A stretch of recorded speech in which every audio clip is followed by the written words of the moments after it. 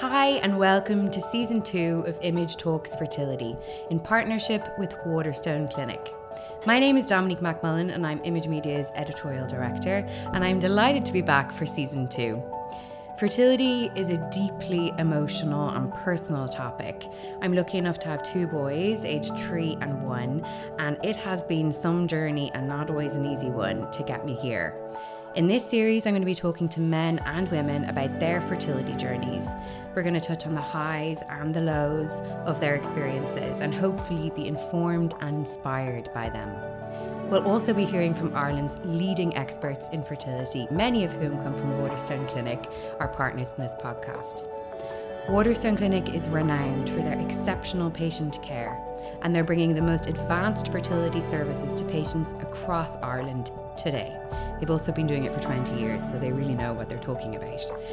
So, listener, get comfortable, maybe go get a notepad, and let's talk fertility. In this episode, we are talking about IVF at 40, and we have the expert of all experts with us today, Dr. John Waterstone. He is going to be answering our questions. So John, IVF at 40, it's a complicated area. It is a sensitive area. It's one that's full of myths and misconceptions, and I'd really like to clear some of those up today if we can. I think firstly, we do know it's possible. I think many of us will actually know someone who has had a baby through IVF at 40 or over. What we probably don't hear about is people who haven't been successful for obvious reasons. So I think the place to start is to talk about the possibility, the chances of conceiving through IVF at 40. Could we start there? You tell me about that. Yeah, of course.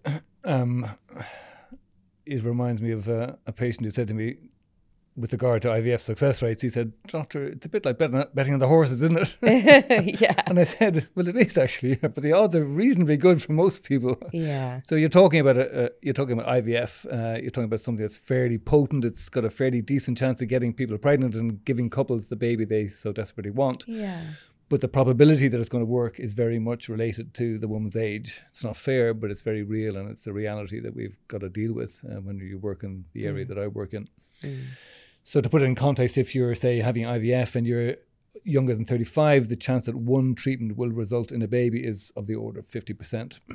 Okay. But as you go to your 30s, the chances diminish. So by the time you get to 40, give or take, you're maybe down to 1 in 25% chance, a 25% chance versus a 50% chance when you were younger. Okay. Move on to 42 and you're probably down to 10%, 44, down to 5%, up to 45, and you're probably down to a couple of percent. So It can always work, or it may, depending on the individual woman you've got, but the probability gets less as the woman gets older. So IVF at age 40 is not any greatly different than IVF at age 35. It's just the probability that it's going to work is that much less. 25% at 40 is higher than I would have thought, though. I was looking at actually the stats. Anybody who's interested out there who wants to look at stats, probably the best set of stats is in the USA. Mm-hmm. If you look at the CDC website for IVF success rates in the States, very well presented, very intelligible. Okay. It's easy to make out, but they seem to do better than we do in Europe, in fact. So what I'm talking about, in fact, the stats in the USA would be higher still. I don't know quite how they managed to do so well. Okay. But they do seem to do a bit better than we do in Britain and in continental Europe. And if you are talking about without IVF, what are your chances of conceiving at 40?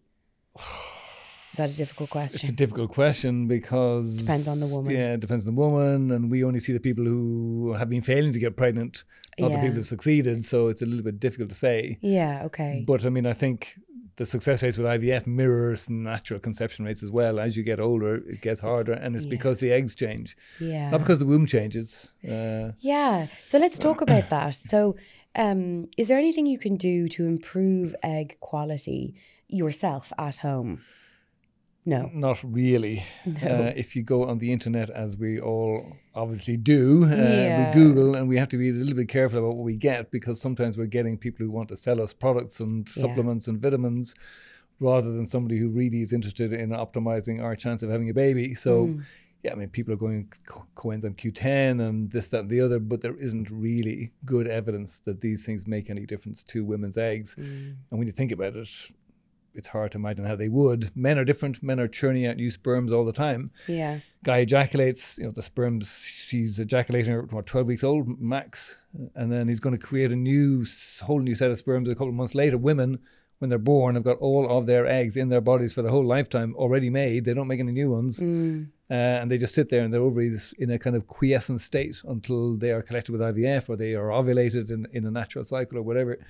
So because women aren't making new eggs, it's hard to see how you could fundamentally change the quality of the eggs you have. You have what you have, unfortunately. It is what it is. You've got what you've got, and you've got to deal with that. And hopefully it's good enough to give you a baby. Yeah. And I think that's so important, though, that because we do all go to Google, and we do all, and especially if you're in a situation where, you're so desperate to have a baby, it's so good to hear an expert say, don't fall into that trap. Know that they're actually... Or be careful. Be careful. And maybe a warning, just a little note of caution. Maybe if you are Googling, maybe what I always do is I add scholarly, SCHOLARLY, scholarly articles at the end of my little query, whether it's coenzyme Q10 or whatever it is, add-ons, and you get then kind of medical articles, which are more objective than somebody's random advice, somebody who went through the process and, okay, it's interesting to hear what happened to them, but you can't really draw conclusions from one person's reflections on what happened to them. And what you really need is an overview, some sort of common sense. And if you stick in, say, scholarly articles at the end of a Google query, you're going to get more sensible stuff coming out of it. Yeah, peer-reviewed and factual. So that's really important to know, I think, and an important takeaway.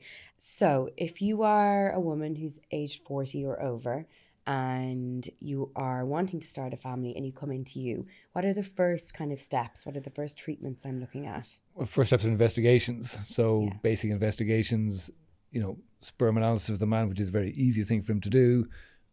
Or sometimes a man's sperm numbers are so low that natural conception just isn't going to happen. It's important for the couple concerned to find that out early on. Otherwise, they're wasting valuable time trying when they would never have succeeded. Naturally, they need treatment, and they might as well find that out sooner rather than later. Are the woman's tubes open? What are her egg numbers like? Does she have something else going on, like endometriosis or fibroids or something? So we do initial investigations, which don't take long at all. And then we have to decide how long has they been trying, and is it sensible to start treatment immediately, or do we give them a bit longer before we suggest some sort of treatment? And if we suggest treatment, are we suggesting something simpler like IUI, intrauterine insemination treatment, or something more complicated and expensive like IVF? So we have to kind of individualize what treatments we recommend and when we recommend them, depending on the situation. But basically, women in their late 30s, early 40s don't have the luxury of time compared to women in their early 30s who have a lot more time and who can try longer naturally before they resort to treatment, and can try simpler treatments before they resort to IVF treatment, because they have time to play with, particularly if the woman's egg numbers are good. Whereas somebody in their age 40, we don't have that luxury of time, and particularly if the woman has no children and she would like to have two, you've got to bear in mind if she gets pregnant immediately, which is fantastic, but pregnant for 9 months, breastfeeding for 6 months, all of a sudden she's 42 and trying for baby number 2, which is that much harder because she's a bit older and her eggs are not as good as they used to be. And I suppose the other thing to add in to the mix is the advent of successful embryo freezing. Like more than 40% of our babies that come out of our IVF program are coming from frozen embryos now. Wow. 10 years ago was 5%. So embryo freezing works. And when you do IVF, you create multiple eggs. The number you get is different for different women, but if you're blessed at 40 and you've got good egg numbers, then you collect a number of eggs, 10, 15, create a number of embryos. They won't all be put back immediately. If you're very lucky, you may have a baby with the immediate transfer of an embryo, but there may be others put in the freezer, and they may give you the chance of a second baby in a couple of years' time, which you would otherwise have found very difficult, because once the embryos are created, they're as good as the eggs when the eggs were collected. So they're kind of younger embryos. So that's something which we bear in mind. And sometimes we recommend that. Go for, particularly with good egg numbers, if you're age 40, go for the possibility of freezing. Some women even have an IVF cycle and they freeze all of the embryos. Don't put anything back immediately because actually they don't want to get pregnant immediately. That's a sort of a fertility preserving embryo cryopreservation. And then they go and have a real cycle where they try to get pregnant immediately, but they've got some embryos banked for hopefully baby number 2. It seems a smart thing to do. That's fascinating what you're saying about the rate of embryo freezing increasing and improving so much. Yeah, it's been a real transformation, say, over the last couple of decades. Yeah. Embryo freezing really is viable now. It's contributing a lot of babies. And it just gives a lot of hope, I think, especially, like you said, for that second or even third child, to be able to know you can bank that away and still have an increased kind of chance is fantastic. It seems like the smart thing to do when you kind of think it through. Yeah.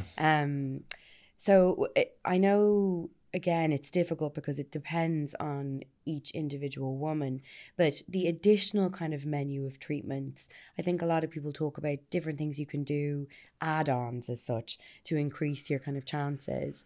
And I think some of these are looked upon a little bit, you know, skeptically. Exactly. Might Great word. You said it, not me.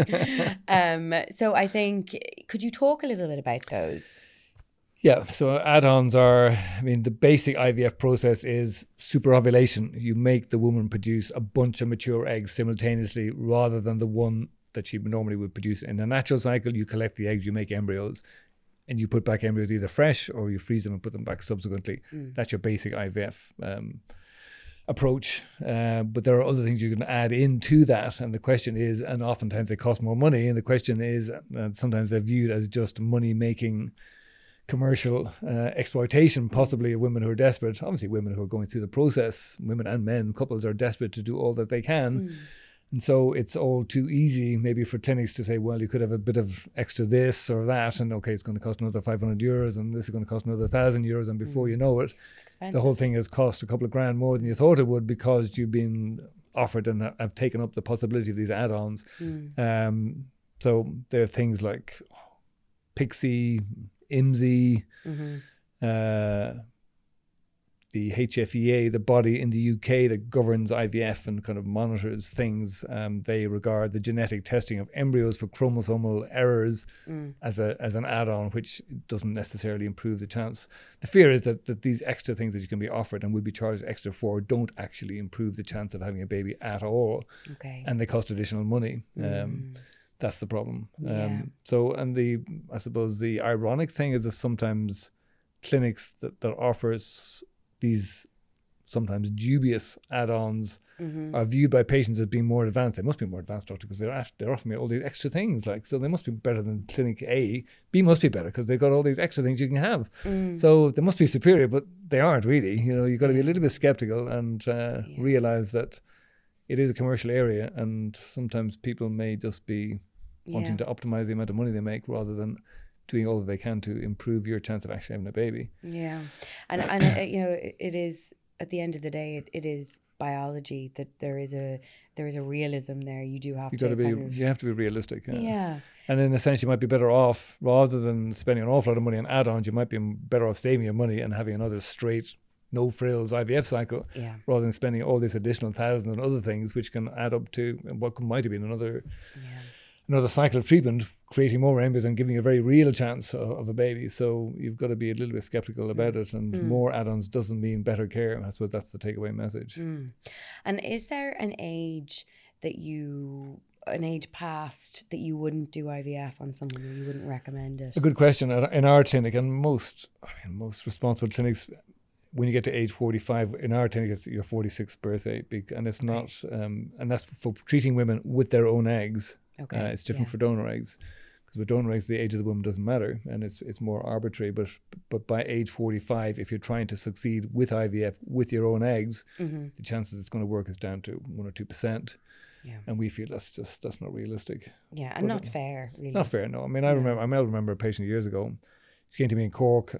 She was 45 then, and I operated on her, took big fibroids out of her uterus because she couldn't get pregnant the way she was.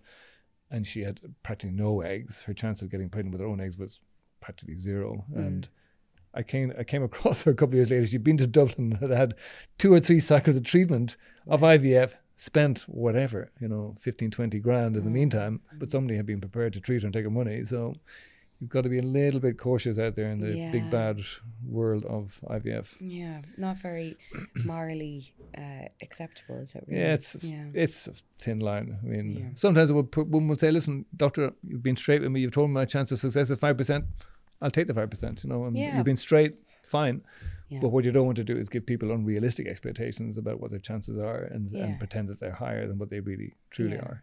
But like we said, you know, there is the possibility, and it's about understanding what the chances are, being realistic with those, and I suppose going into it with hope. You know, that's all you can do. Absolutely, yeah. You know, and I also, I suppose, talking to you as the expert, I'd like to know what you would say to someone who is that person listening today, who has that hope, who's maybe in their late 30s, early 40s. What kind of message would you give to them?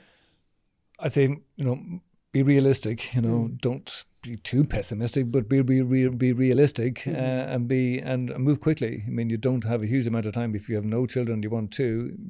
Time is not on your side. So move quickly towards investigations. Try to pick a unit that seems as though the doctor's concerned or have your best interests at heart, and practice sensible kind of evidence-based medicine. Although that can be hard to find out as well. If you're offered IVF, just consider embryo freezing, because that could well improve your chances not just of one baby, but of two. Yeah. And also, just don't forget to try naturally. I mean, all the time I follow up patients for some reason or other, years after we've treated them successfully or unsuccessfully, and found they've had another child, or a child that we failed to give them through IVF. Naturally, don't stop trying. I mean, don't think that because it hasn't worked for 6 months or even a year that it won't work. There's always a chance it'll work. Is there, because I hear that too, anecdotally, an awful lot. People who have a child through IVF and then conceive naturally. Is there any science? I'm not sure that it's the IVF. I think it's coincidence. It's just okay. It's just that. And it's hearing those positive stories. If the guy's got reasonably good sperm, your tubes are open, you produce eggs. Okay, you may have struggled to get pregnant naturally. It may be the case that you've failed to get pregnant with an IVF treatment cycle. You could still get pregnant naturally. Don't stop trying. Yeah. Glass of champagne, OPK, go for it. I mean, it happens. You know, you produce eggs every month. Don't waste any opportunities. Even if you've already started IVF, don't stop trying to get pregnant naturally as well, because it can happen. Yeah, that's a really nice note, I think, to leave it on today, John. And thank you so much for your time. I think that's really going to help a lot of our listeners, and a lot of facts there to take away. And a reminder to our listeners to reach out for help if you need it, and to keep hope, I think. Great takeaway from today. Thank you so much.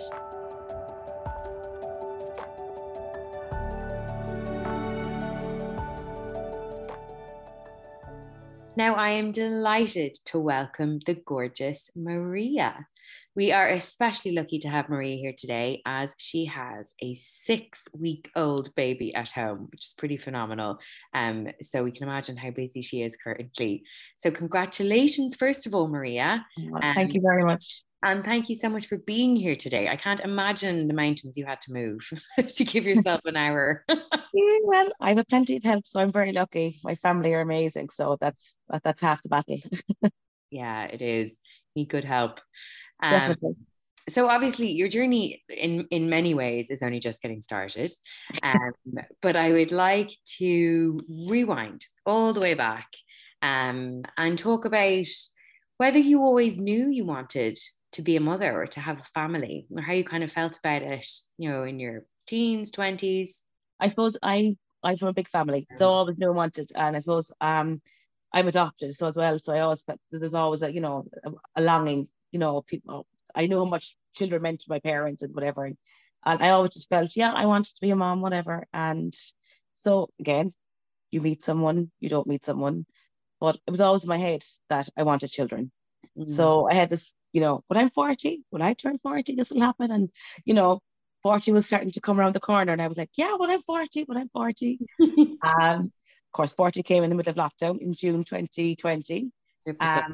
And I think my sister had a baby in December of 2019. And I think seeing the baby, and I literally just went, I need to do something now or never. Decision made, stop waiting, get moving. So I still turned 40 and I'm still waiting, but obviously COVID had plans, and then decided to make the decision. So went to my GP, and just asked for their advice. You know, where do I start? Where do I go? And then she recommended Waterstone. So from the first going in the door to Waterstones, I immediately felt, yeah, relaxed. This is where, you know, there was very much honesty. There was no sugarcoating anything. You know, my age was a factor. You know, it was just very natural, very welcoming. And so from the first meeting, I felt very, yeah, I went forward and started this lovely journey. And if it's like in your 30s, was it something that was front and center of your mind, or were Oh, yeah. you it was? Because I know for so many women, they talk about that awful, you know, and I don't believe in this actually, but that ticking biological Oh, clock yeah, and that definitely. worry. So it Yeah. was something you were thinking about in your 30s. Were you You just would, it's not always the back of your necessarily- head. You know, you're all, and I suppose friends are having babies around you, family are having babies around you, and you're like, oh yeah, what will happen to me? And you're meeting someone, and you're always thinking, is he the one? Will he be the one I have a baby with? Do you know? And are you kind of sometimes are you overlooking the fact that maybe he's not the one, but he's kind of there, and you're like, no. So I always knew that didn't know how I get there, but I always knew I wanted to have children. I always knew, you know, and I think biologically I always wanted to have one or carry one or just, you know, have that kind of sense of, you know, feeling, I suppose, feeling it and just experiencing the whole thing, you know. But Yeah. it was always there. It never went away, you know. I Yeah. never kind of said, oh, sure, if it happens, it happens. I was like, no, I need to make it happen. I want to make it happen. That's a great attitude to have, though, because I think a lot of women do sit and wait and do kind of frame relationships. Like I have a lot of friends, I'm in my mid 30s, and friends now who are so difficult to date when you know you want to have a baby and you're 35, 36, Mm. 37, 38. Because I think it kind of you kind of don't see the negative in the guy sometimes. You just see the end goal. And I know I did that with one or two relationships. You kind of see like, right, is this going to bring me to where I want to go? You're kind of going, there's and don't settle, difficult to end a relationship because you know it's not right when you know what age you are and that the Yeah, end goal is having a family. You know, it's a I'm break. very much too with Dominique. I'm very much like, what's for you won't pass you. So Yeah. I was very much like, if it's meant to be, it'll be. I did have a feeling it would be, just didn't know how. I just felt like I will definitely have a baby.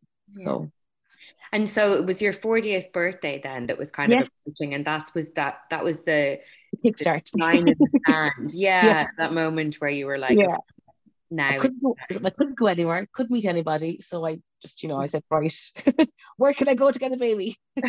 So it was like I just went first to kind of suppose meet and see what my options were, yeah. just to see like where I was medical wise, fertility wise. Thankfully, I was okay. Had you had any fertility checks before that point? Never. Never. Nothing. Again, I suppose you're always thinking, sure, look, it'll happen. It'll be there. It'll be, like I always said, you spend your 20s avoiding getting pregnant, then your 30s wanting to get pregnant. I Do you know? know. I know.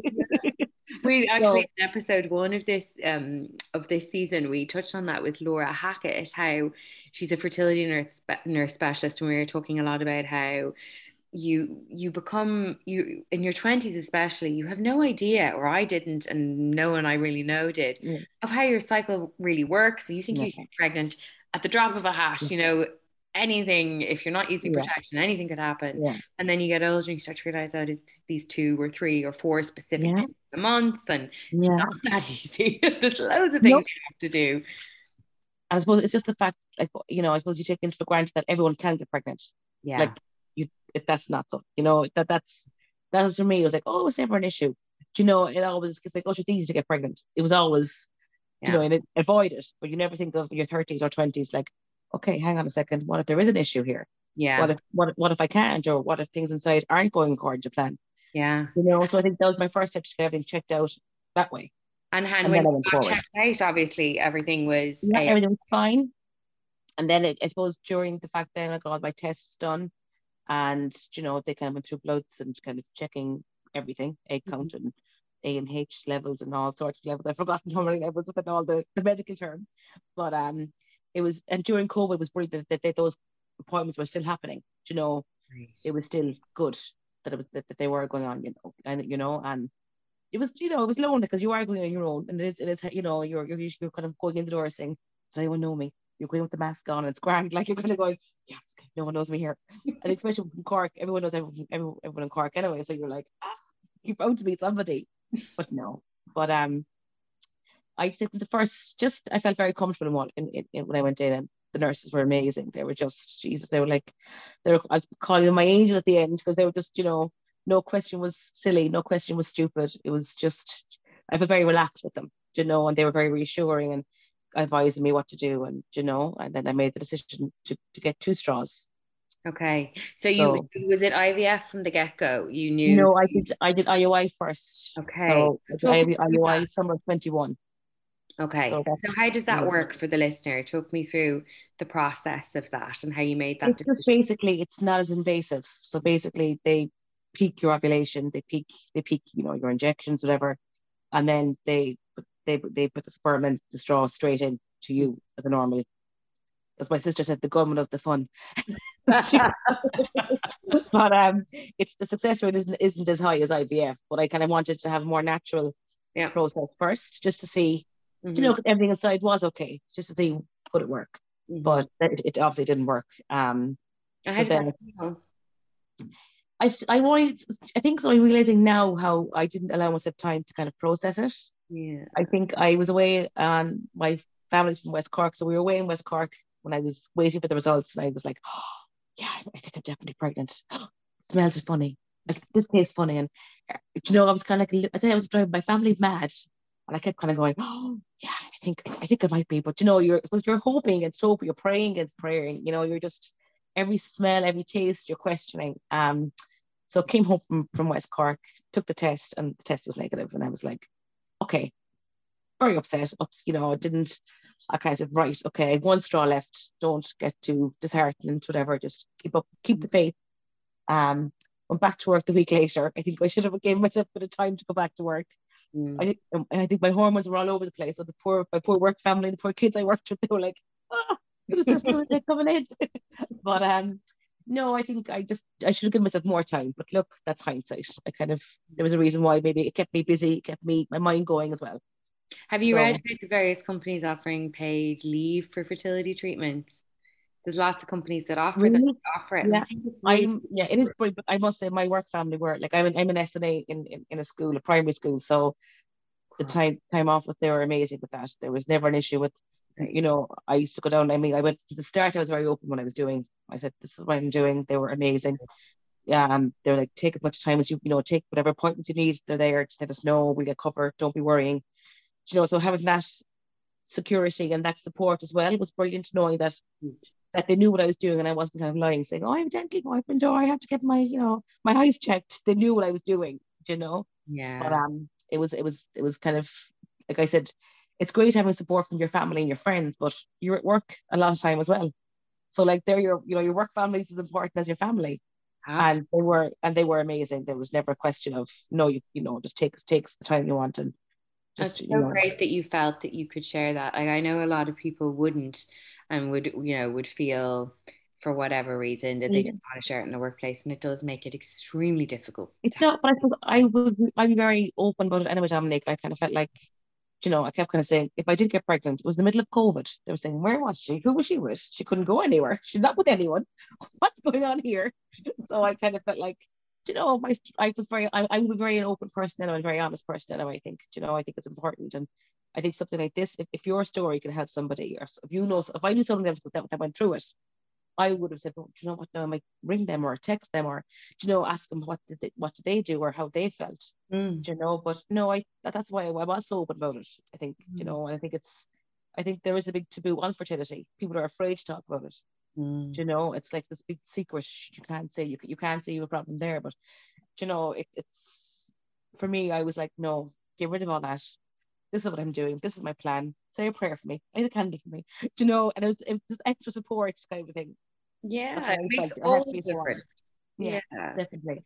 And I think sharing stories like yours, and like all the various people we've talked to over the last 2 seasons, really does make a difference, you know, for the people who are listening, who are either about to start out or who've been through it. a huge impact in their lives to be listening to someone else who's also been there and their experience of whatever the situation. I think sharing any kind of a story, sharing anything that some, you know, any other issue you have, sharing is half the problem. It's half, you know, is a solution, sorry. You know, if you know someone that's going through something, or if you know of a friend or something, and you know, okay, this is what they did, it gives you that bit of support. It's like a comfort blanket, I think. You know, it gives you, okay, I'm not the only person going through this. It's okay, you know, and it's like, you know, if you can help one person, then why not share your story? Yeah. You know, And all of this openness, especially when it comes to fertility and sexuality and all of that in Ireland, is especially complicated and important to open up the issue. Talk to me about, so you touched on the kind of the process with the straws with the sperm donor. Yeah. How did you pick the sperm donor before that? Again, of course, I was restricted because I don't carry the cystic fibrosis gene, so I had to go for a donor who didn't carry the same. So my donors in one way were limited, which was a good thing. I didn't have a lot of choice. So it was just basically put, you know, right back in his personality, right back on, you know, just a general oversight. And he had one line in it that for me was my kind of closing factor. He just said, if he could do this one thing to help somebody, then, you know, why not? And I kind of went, that's kind of that's what it's about. Yeah. You know, so that was my, I wasn't into, you know, the height or the looks, or, you know, for me it was more a background, making sure, you know, the personality background was. So that was my one line that kind of went, yeah, I think this is the guy. So I remember the donor. And I remember kind of just getting on and then touching base. And then you have an option of picking 1, 2, or 3 straws. And I went for 2. So then. Okay. So you got to the second straw then? Yes. And you decided to do IVF? That was IVF then. I spoke to one of the nurses above, and, you know, again, you're looking for advice because I would have been 41 then at the time. And she was like, look, Marie, you can go for IUI again, but you've 1 straw left, or you go IVF. And I said, well, look, Ursula, what would you recommend? And she said, look, IVF. And I went, okay. Do you know, I think, you know, you have to listen to advice too, as much as you kind of, you know, you didn't want the invasiveness of the, you know, the IVF process. It is harder. It is more invasive. It was more like, what's your end goal? Your end goal is a baby. Then you're going to do anything you want. Do you know what you can get to do? So started the IVF in October, took a break in September, just let all the crazy hormones leave the body. Did you find that? It seems to be those hormones have such a varying effect on different people. Some people seem to have no effect, and some people are just mad. My fear was like, I'm a very emotional person anyway, and I'm very weepy, and I'm very, and I remember my family was saying, oh Jesus, she's getting more hormones. What's she going to be like? But I was okay. I think I kind of felt like, whatever way it was, my end goal was like, there's a reason why I'm doing this. Do you know, I suppose I have a fear of injections as well. And I remember my first injection, my cousin's wife came over, my sister was there to do it, like, and she goes, look, you'd be fine doing this, whatever. And I remember I had a friend who went through the IVF process too, and I remember I had to do my first injection myself. I was going somewhere and I had to do it myself. And she goes, I'm telling you now, she said, when you do your first injection yourself, just think of that baby in your head. And I kind of went, you know, it was just, it's just refocuses you in, and it just gives you the end goal is why you're doing it. So, you know, every injection, every procedure, you know, it was just, the end goal was always, but again, I was very much taking step by step by step by step, you know, just hoping I get to the next step, hoping I'd make it to the next stage. You know, that was always the step by baby steps. Part of the fun. Baby steps to the baby. Yeah. Hopefully there will be a baby. So were you having to do daily kind of injections or how? Yeah, 2 injections a night then into the stomach. Yeah. So I felt like getting a gold star at the end of it. I was like, yeah, got it back. Well done. Do you know, because they are intense. They are, you know, they do take their toll. Yeah. But like, you know, I suppose I was lucky again. I had the family and friends to bounce off. You know, I might say, oh, geez, I'm having a bad day, or, you know, my stomach's in bits, or look at me, I'm like a bruise, whatever. And it's just, and the fact that I was so open, you have people checking in on you. How are you getting on? Are you all right? And how are you feeling today? And, you know, that was very important to me. You know, I think just having that support. I mean, they always say it takes an army to raise a child. I mean, or a village, or But I think definitely that was I couldn't have got done even if there was no baby came out of it. I couldn't have gotten through the process without my family and friends around me. Yeah. Definitely. And how did it feel when you found out then that you'd been successful? It was, through I that. suppose, I remember like I was supposed to do the test on the 19th, and I remember waking up the 18th, and I was like, I'm getting my period. That's it. Game over. It was the same as, I was kind of saying, didn't work this time. It didn't work, whatever. And I remember I rang my sister, and she said, I'll be up in a minute. And she said, drink a glass of water. And I said, I've already got to the toilet. She was, drink a pint of water. Come on, we'll do the test. And I was kind of going, I don't know. Like, and she was, I'll be up. So she came up by the way. And I remember kind of drank the water, did the test together. And the two of us sitting there in the bed. And she's, she was like, she's very practical, my sister. She's like, look, what'll be, will be. We'll find something. Whatever it is, we'll overcome it. So I remember saying, yeah, okay. Try not to cry. Try not to kind of keep it together a little bit. And, oh, sorry. I remember going in and she goes, will I get the result for you? And I was like, no. I said, look, big girl pants on now. I have to, whatever it is, I have to do it. So I remember going in and just getting the test and looking at it. And I went, oh my God, no. Or, oh no, or something. And she went, oh no. And I went, no, oh yes. She was gone. I was gone. And I remember just kind of going, I suppose that whole thing of you're looking kind of going, it is there, isn't it? I'm not dreaming it, And oh, sorry, I didn't say. No, what? You're making me cry. I remember kind of going to my sister, kind of going, the lines are very faint. And she said, look, she got out the box. She goes, look, lines. There's 2 lines on it. She said, whatever it is, it's positive. It's positive. Take it. So I remember kind of going, oh my God. And she goes, come on, we'll go and tell mom.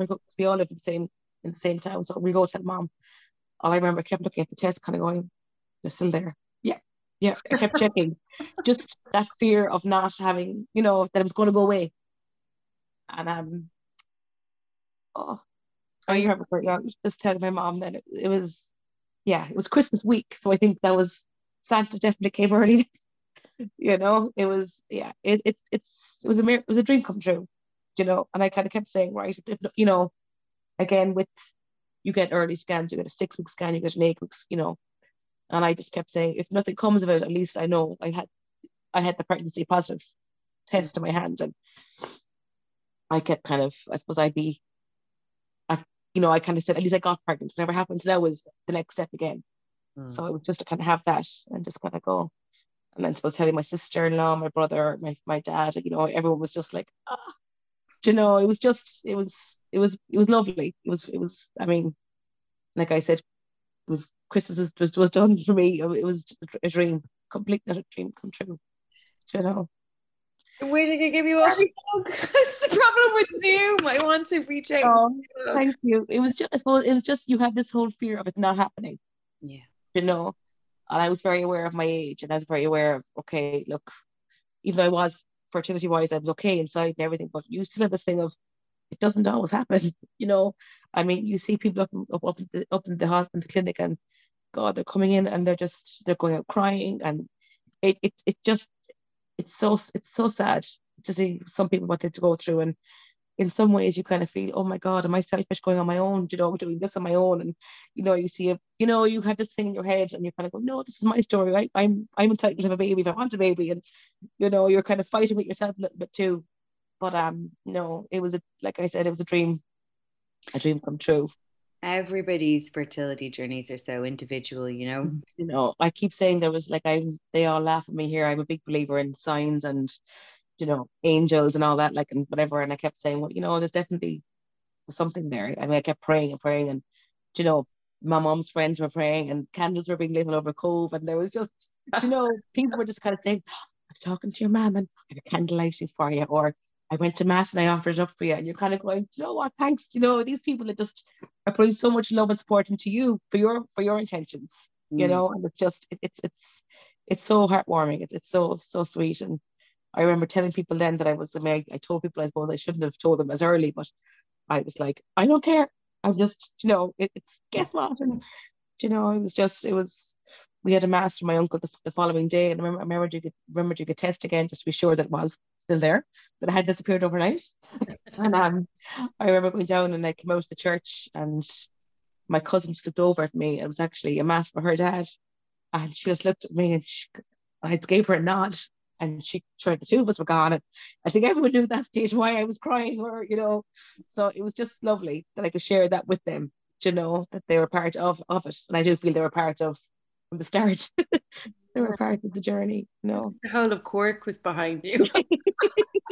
and elsewhere. Yeah. Oh my God. I think there's people shouting out from, I don't know, it was just, yeah, it's like even after she's been born, the amount of people that are just reaching out, wishing me well and congratulating me, it's been very heartwarming. Very, very heartwarming. And how was the pregnancy? Brilliant. Not a bother. Everything went so well. I think I was afraid to even say, I don't feel sick. I don't feel sick. No, it's not going away. Stay here. Few bit of nausea, but like nothing. No vomiting, no kind of bit tiredness. But like I said, I work in a school, so I work with kids, so you're used to it. You're tired anyway. So I just kind of again embraced it and just kept going and just loved it and just seeing the first scan where it actually looks like a baby. Yeah. And then hearing the heartbeat, it's very it's magic. It's very surreal. Magic is a really good word. It is magic. I remember kind of going, oh, that's in there. And as my mom came with me for the first scan, and she was like, oh my God, she was just blown away by the noise, and it was lovely that the two of us could be there to experience it, So yeah, it was just a very special moment. I know she's a miracle. She's just. And how are you getting on? I think there's something really special in mothers that have had that journey and that longing and the work. And I'm not saying people who conceive naturally don't, appreciate their children, but I think it's a different level. You have, I suppose, you realize how much it took to get her here. And I keep looking at her and I'm kind of going, is she really mine? Am I really allowed to keep her? There's no one going to come and go, sorry, game over, taking her back. And I suppose I would have always been the one leaving the friends saying, oh, bye, see you later, and leaving them with the baby. I remember when they came to visit, I was like, oh my gosh, this baby is mine. She's staying with me, and I was like, yeah, she was just, it's a dream. It's a complete dream come true. I never thought I would, have a baby, and then know that she's here and she's perfect and everything's okay and she's healthy and she's safe and, it's amazing. Yeah, it's just, she's a dog. Do you have any plans for any more, or have you thought about it? No. I haven't thought about it. I suppose I'm so grateful to have her. Yeah. I'm kind of going, I never thought I'd have one.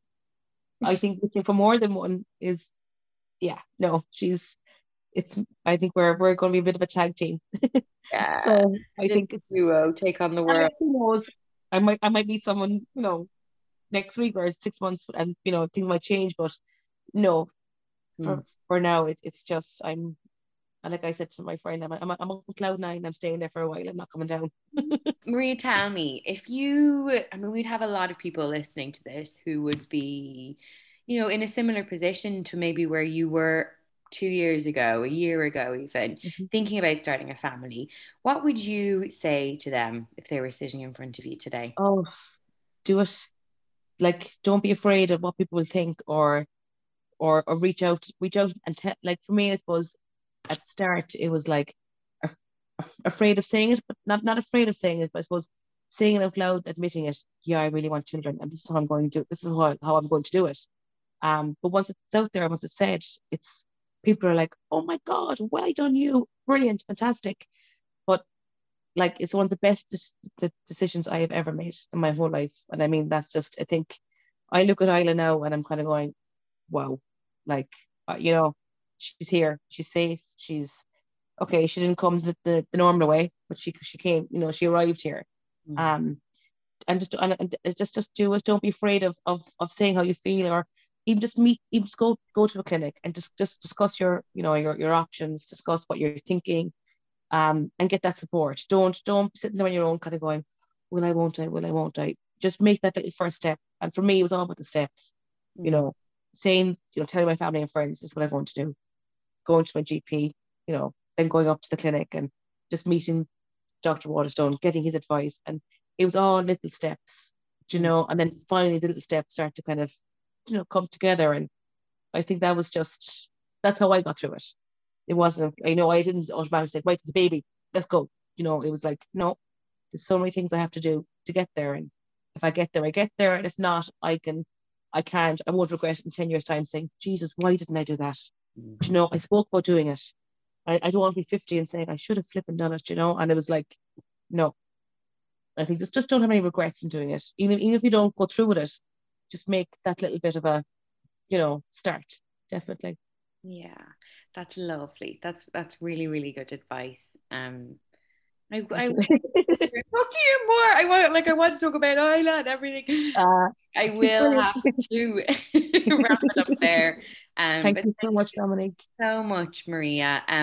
Thank you for listening to Image Talks Fertility. Thank you, of course, to our partners, Waterstone Clinic and Dr. John Waterstone, for the helpful and informative advice today. The biggest thank you to Maria and to Isla for sharing their story with us. And most importantly, thank you to you for listening. And the very best of luck if you're about to take those first steps. Chat next month.